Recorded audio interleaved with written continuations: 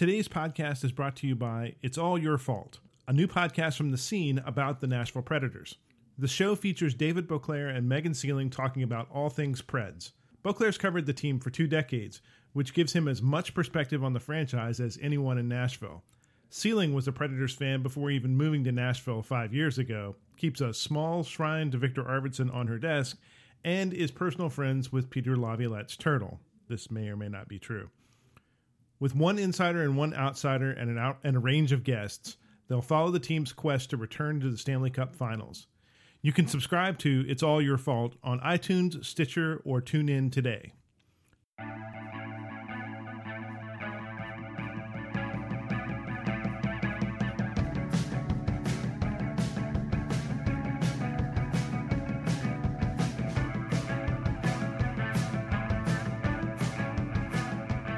From the ugliest building in the Gulch, this is the Nashville Scene Cast. I'm Megan Seling, culture editor.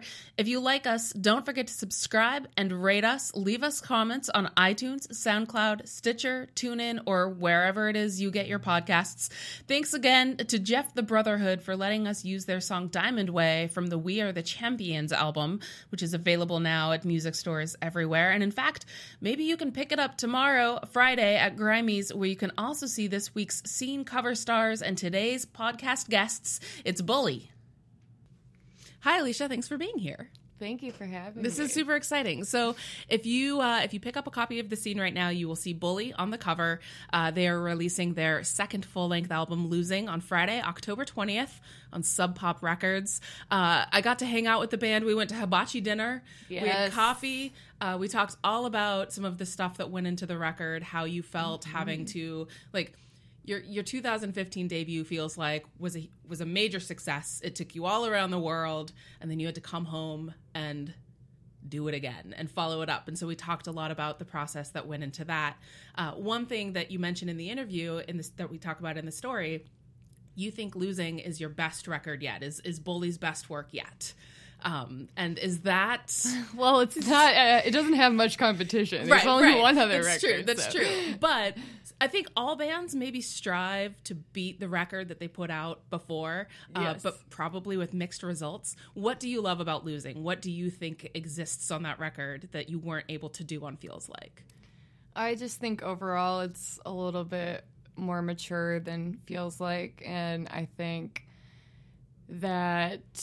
there's just a little bit more space sonically everywhere and within the songs, and that was a goal of mine going into it. So I hope that it's received well, but there's really no telling. Right. It's one of those things, you do it, and then you have to wait for 6 months until anybody starts hearing anything. So some singles have been released, though, and like those are getting some good feedback. It seems like people on Facebook seem to like it. So does that feel good once you start getting the feedback coming in and seeing what people are saying? Does that maybe take care of a little bit of the nerves leading up to the release? It's definitely reassuring. Yeah. And helps a lot. I mean, we had the NPR First Listen yesterday, and that went over great. And it's out next week, so at this point we're all just like, "Fuck! All right, let's just release it." I don't put it feel. Yeah, in the couple months where we were really waiting, where nothing had been released, and it was kind of all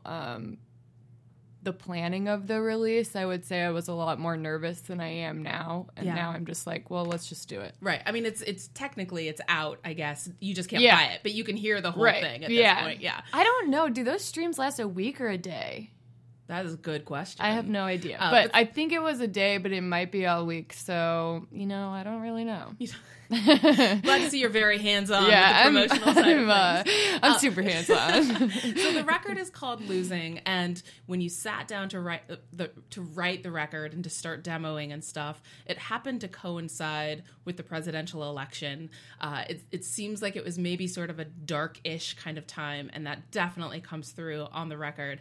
And one thing that you mentioned, and we talk more in detail about this in the story, but one thing that you mentioned is that music for you is really therapeutic, and you end up dealing with some of the things that that are heavy or hard or frustrating. And is that hard as a writer to be inspired by real life experiences? Is that overwhelming, or does that just feel good to get it out? Well, I think that it definitely, it seems more dark than light.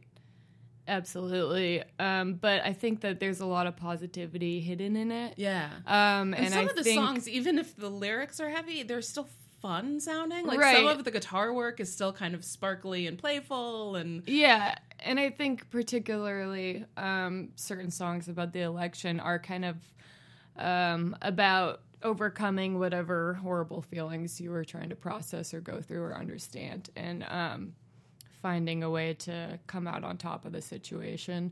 So, yeah, I would say that it is maybe difficult to write about how I'm feeling all the time, but I also think that it's kind of the only way I know how to do it. Right. So it's hard to know what to compare it to. right. I have a really hard time just imagining up situations and writing about them as if I were in them. Right.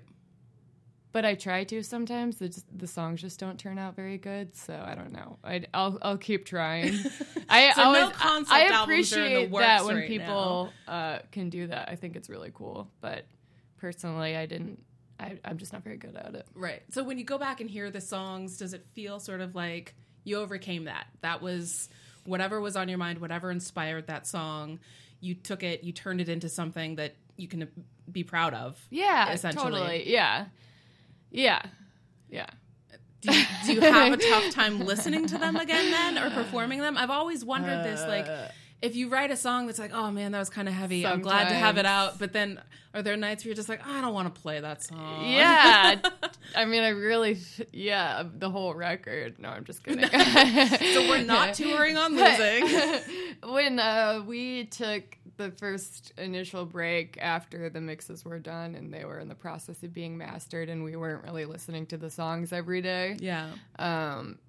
Then revisiting some of them was kind of like, oh fuck, this is a little much. And so I do feel like that, but overall, I mean, I think I'm kind of over that now because I've heard it so many times. Right. And we have been preparing to transition the set to from Feels Like to Losing. So I've been playing them every night, and yeah, I lose touch with them a little bit, not a lot, but I'm not going to tap into that place every time we practice. I'm going to just get through it and figure out how we can perform it best live. And then usually when we're doing it live, all those emotions come back because that's just part of playing a show. But yeah, for the most part, I don't worry about it too much. Right. So we should talk a little bit about the tour. First, for the day of the album's release on Friday, October 20th, you guys are going to be playing a free in-store at Grimey's. That is at 6 p.m. And you don't have to have bought the record, but if you pre-ordered the album, you are guaranteed a spot in the store, right? If you pre-order it from Grimey's. Right. Okay. But if you pre-ordered it before and still want to come, I'm sure you can just send us an email or something. We'll figure it out. Right. Be like, here's my receipt but, from Sub Bob. Yeah. It's supposed to be pre-order from Grimey's and then you have guaranteed entry. But you can still come either way. That's just, it's a small space. Yeah. Yeah. You have to. It's a 25-minute set. Nice. Yeah. And then you have 3 album release parties here in Nashville. You're going to hit the road for a little bit, come back to Nashville in December. You're playing December 14th, 15th, and 16th, I believe, right? At Mercy Lounge? At Mercy Lounge, yeah. And you have a different local opener every night. Yes. And are those some of your... How did you decide who was going to open? I'm sure there were tons of bands that were like, hey, Bully, what's up? Well, what are you doing? I actually don't even think those bills are complete because ideally I'd like to get first of 3s on all of them too. Right, okay. But for now we have Dia Victoria, who is amazing, and if you haven't checked her out, you should obviously check her out. And Daddy Issues. They just won Best Punk Record in the Best of Nashville issue. Oh, that's congratulations. Yeah. It's awesome. A killer record. Yeah. That will be a great show. Yeah. And then Pujol is night 3. And then Pujol is night 3. And it sounds like these are all bands, local bands that you guys are fans of. Yeah, absolutely. And so kind of a party atmosphere. It'll be fun. Is that hard to figure out who to pick? Like, There are a lot of great bands in Nashville. Well, I'm not even going to lie. I'll just tell you off the bat, the first people to post when we released singles about it were Idea Victoria and Daddy Issues. Nice. And you realize that, and you definitely recognize that when people are supporting your record, and you want to bring that support back around, and that's just a really nice thing to do, I think. Yeah. So, also, I love their music. So. Right. But, so, and then Pujo, we've been friends with forever. Clay played in Pujo briefly, and I don't think we've played with him for years, so it just seemed like a good fit. Right, right. So how supportive has the Nashville scene been? I know that, not the Nashville scene, the paper. We've been very supportive. We're big Bully fans. Have been great. The Nashville scene, the music scene. You guys were gone for like a year and a half in 2015. Yeah. And then to come back, you probably lost touch with some people. You were in Australia. You were in Europe twice. Like, there was a lot of traveling. Have they maintained support for you guys? Oh, Is yeah, it still, totally. Does it feel like a tight music scene to you guys still? Yeah. I mean, I don't go out as much as I would like to. I'm more of a homebody, so I'm too. not out every night, Yeah. catching up with the shows. But, totally. I still try and keep touch with I feel like I see Olivia every once in a while from Fancy Tramp and Idle Bloom now. Idle Bloom and Fancy Husband Tramp. Stitch. I don't know if you've heard Husband Stitch, but that band is killer. When we did that surprise show at Dark Matter, they opened, and nice. love It's Husband like Stitch. 90s punk rock, like Kill Rock Stars, sort of Bikini Kill, like so good. So good. And I love Idle Bloom, but Husband Stitch, totally different than Idle Bloom. You can't compare the two. But they're just so fucking good. Yeah, they're awesome. But yeah, I mean, we've always felt a good sense of support from everybody here. There's not really a lot of competition. Right. That's Which is really surprising. nice. It's a big music scene. Yeah. And you'd think that it would be really competitive, but it does seem like, at least I'm on the outside a bit, just like as the music critic, but it does seem like bands do go out of their way to support one another, and get each other on shows or support each other's record and everything like that. Yeah. So I'm glad to hear that is not a lie. I'm not watching a lie play out in front of me. No. And it's cool because I feel like people in different genres and stuff support each other too. Right. And that's not something you get everywhere. So Right. So who is touring with you guys, or who are you for the December tour? Are you going on the road with anyone? So the first week we are taking out Big Ups. The second week we are taking out Inaco. And the third week we are taking out Milk Belly. So is this something, I haven't heard of any of those bands. Does that make me an old grandma? No. They're just bands that we like that we asked to go on tour with us. Yeah. Yeah. I mean, a lot of it, well, I don't want to get into this. I was just going to get into like booking details. But yeah, no, they're great bands. They're all from different places. Right, okay. Yeah. So one of the things that changed with this record is a new record label. You guys signed to Sub Pop. That seems like a really awesome fit. That's why we did it. Yep. Like when that was announced, that made so much sense to me. How is the label treating you so far? How are things going, I guess? Great. Yeah. Truthfully. Yeah. I'm not lying. You're not saying that just so they keep sending you checks and no. It's been awesome working with them. A couple of them were in town the other week, and we hung out. We went to Treehouse, and then we went over to Duke's, and they're great. Everyone that works there is awesome. We are in touch with them on a daily basis, clearly, because we're about to release a record.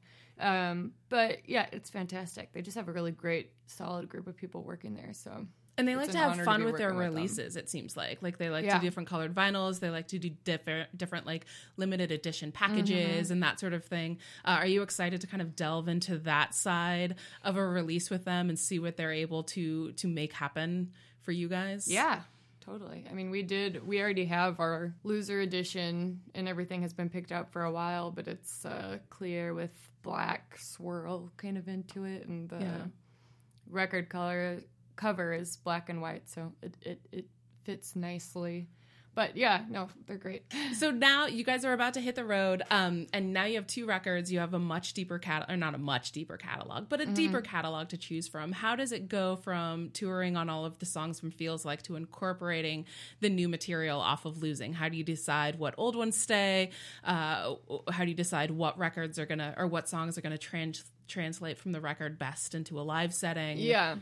It's really weird. The process is really weird. And I was thinking about this the other day because going into the first record, we had already toured it before we tracked it. Right. And the second record, I wrote them.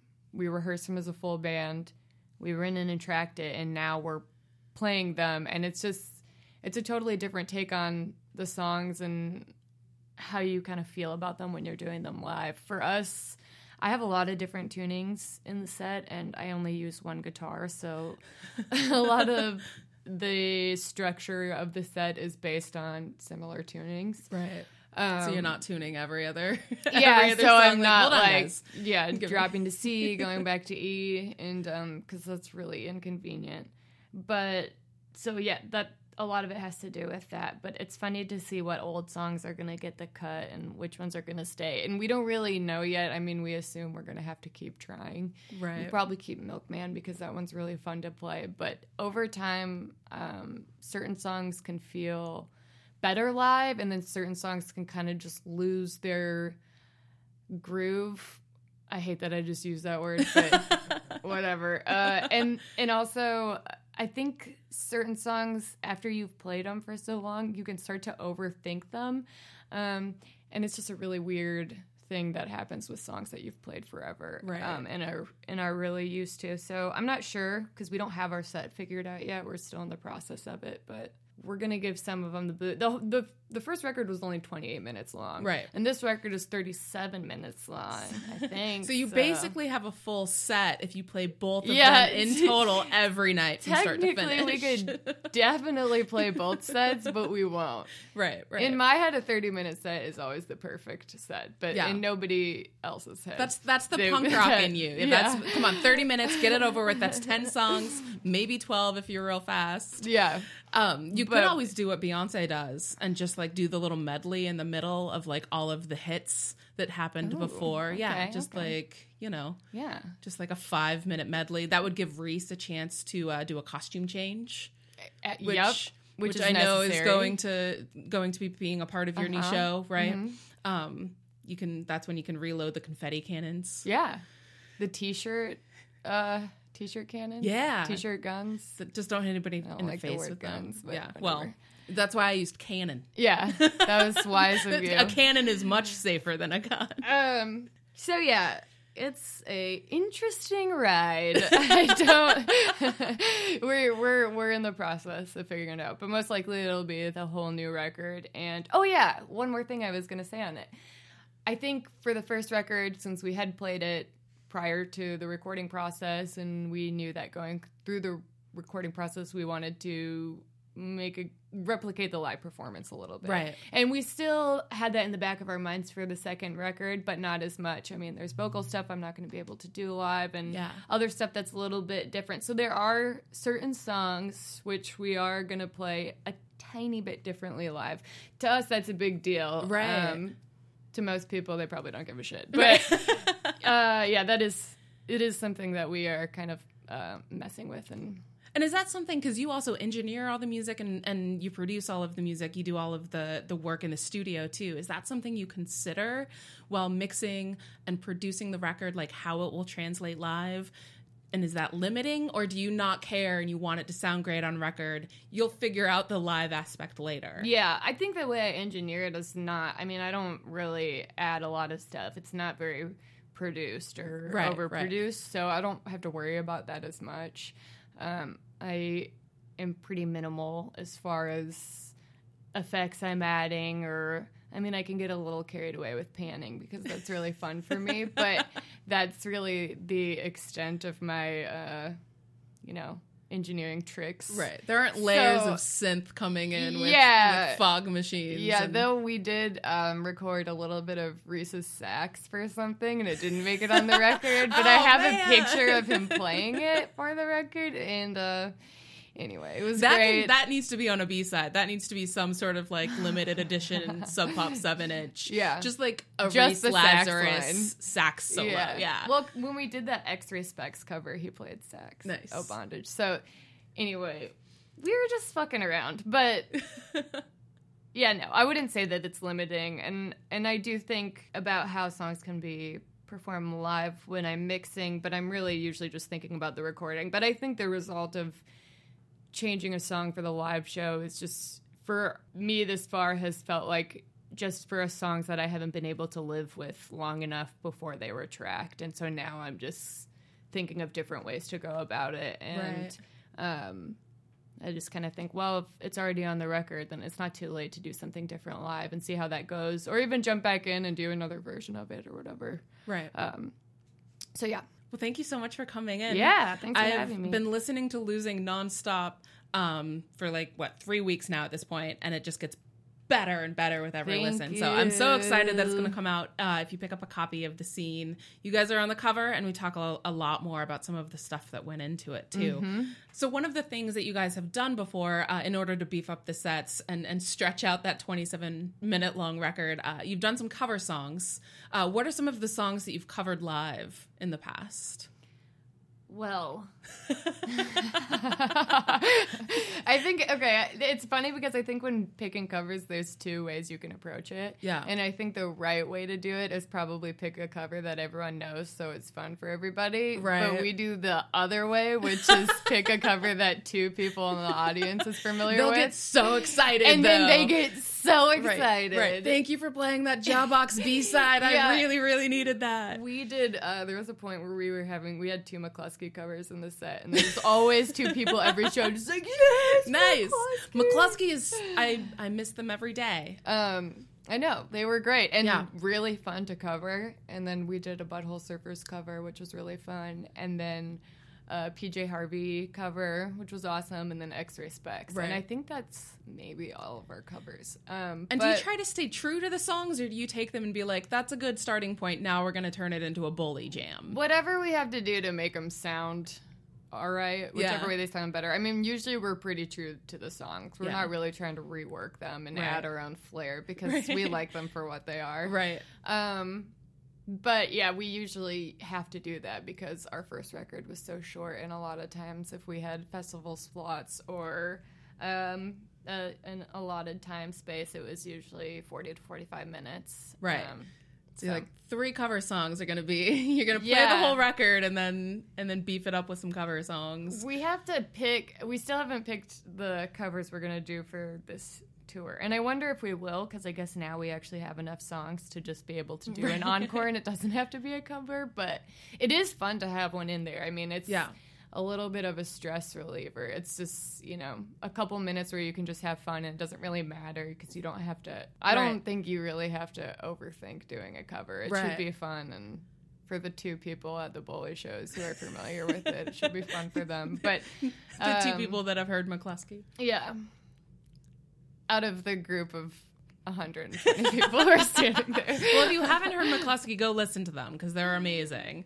So you don't know what songs you're going to cover coming up on this tour, if any? Like Tom Petty just died, so there could be maybe some no Petty covers. I don't think we're going to cover Tom Petty. That's a big thing, I think. Like that's when a legendary musician dies and everybody rushes to cover his or her songs, part of me is always like, that's big. Why would you do that? Just go listen to the one they recorded that's really, really good.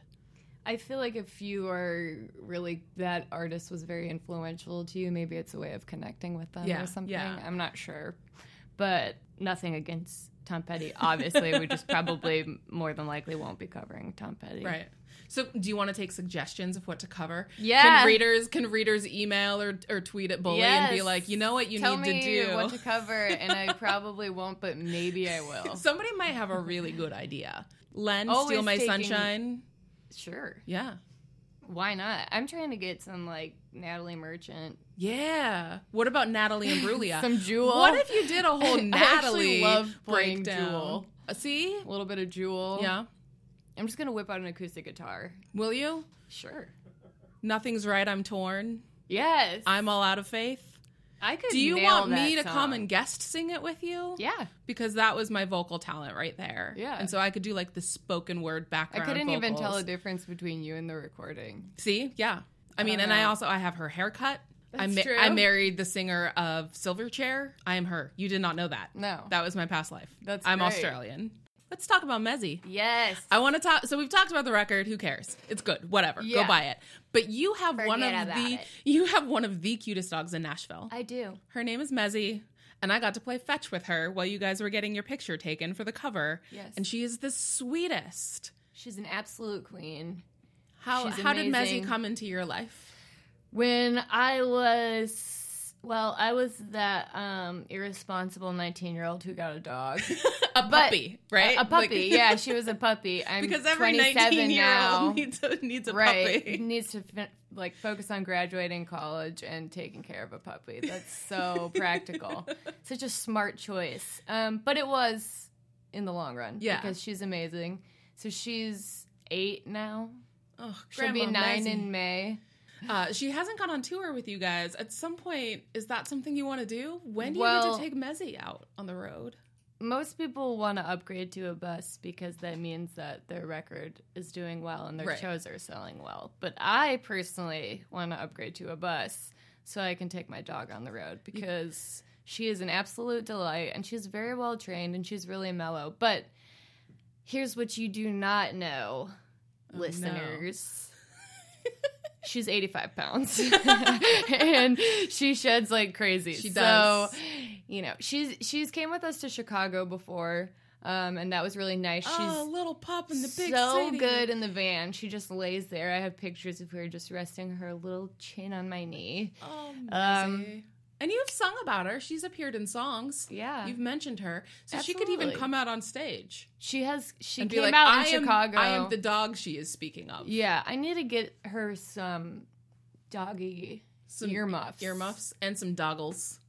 Yes, she needs some. Yes, Just eye protection, I think, is important. yeah. When she's guitars playing are catch. being flung around. Yeah. Oh yeah, and Yeah. all the crazy And what if she wants to stuff stage that's going on dive? stage? Yeah, she could stage dive, Yeah. but she wouldn't. She would probably just sit right by the bass amp because that's what she likes to do. We have to put her outside to practice because otherwise she'll just sit right by the kick drum or the bass amp. Oh, she's the little. She's like the brick that holds the bass drum in place. You can Yeah. just place her right there. If I allowed Be her like, you to are be, an she would be. 85-pound dog. Just sit there. Yeah. And don't let the drum move. Yeah, my kitchen is it's the size of a square. I can't tell you how much because I don't know how big. I don't know dimensions. I mean, I know how to find never mind. But she'll lay and spread her whole body out just in the middle of the kitchen whenever I'm in there trying to microwave. Because let's be real, I'm not cooking. When I'm making the pumpkin risotto When with I'm- French sage yeah. leaves when I'm when home I'm from tour. baking an elaborate concoction in my kitchen in Nashville.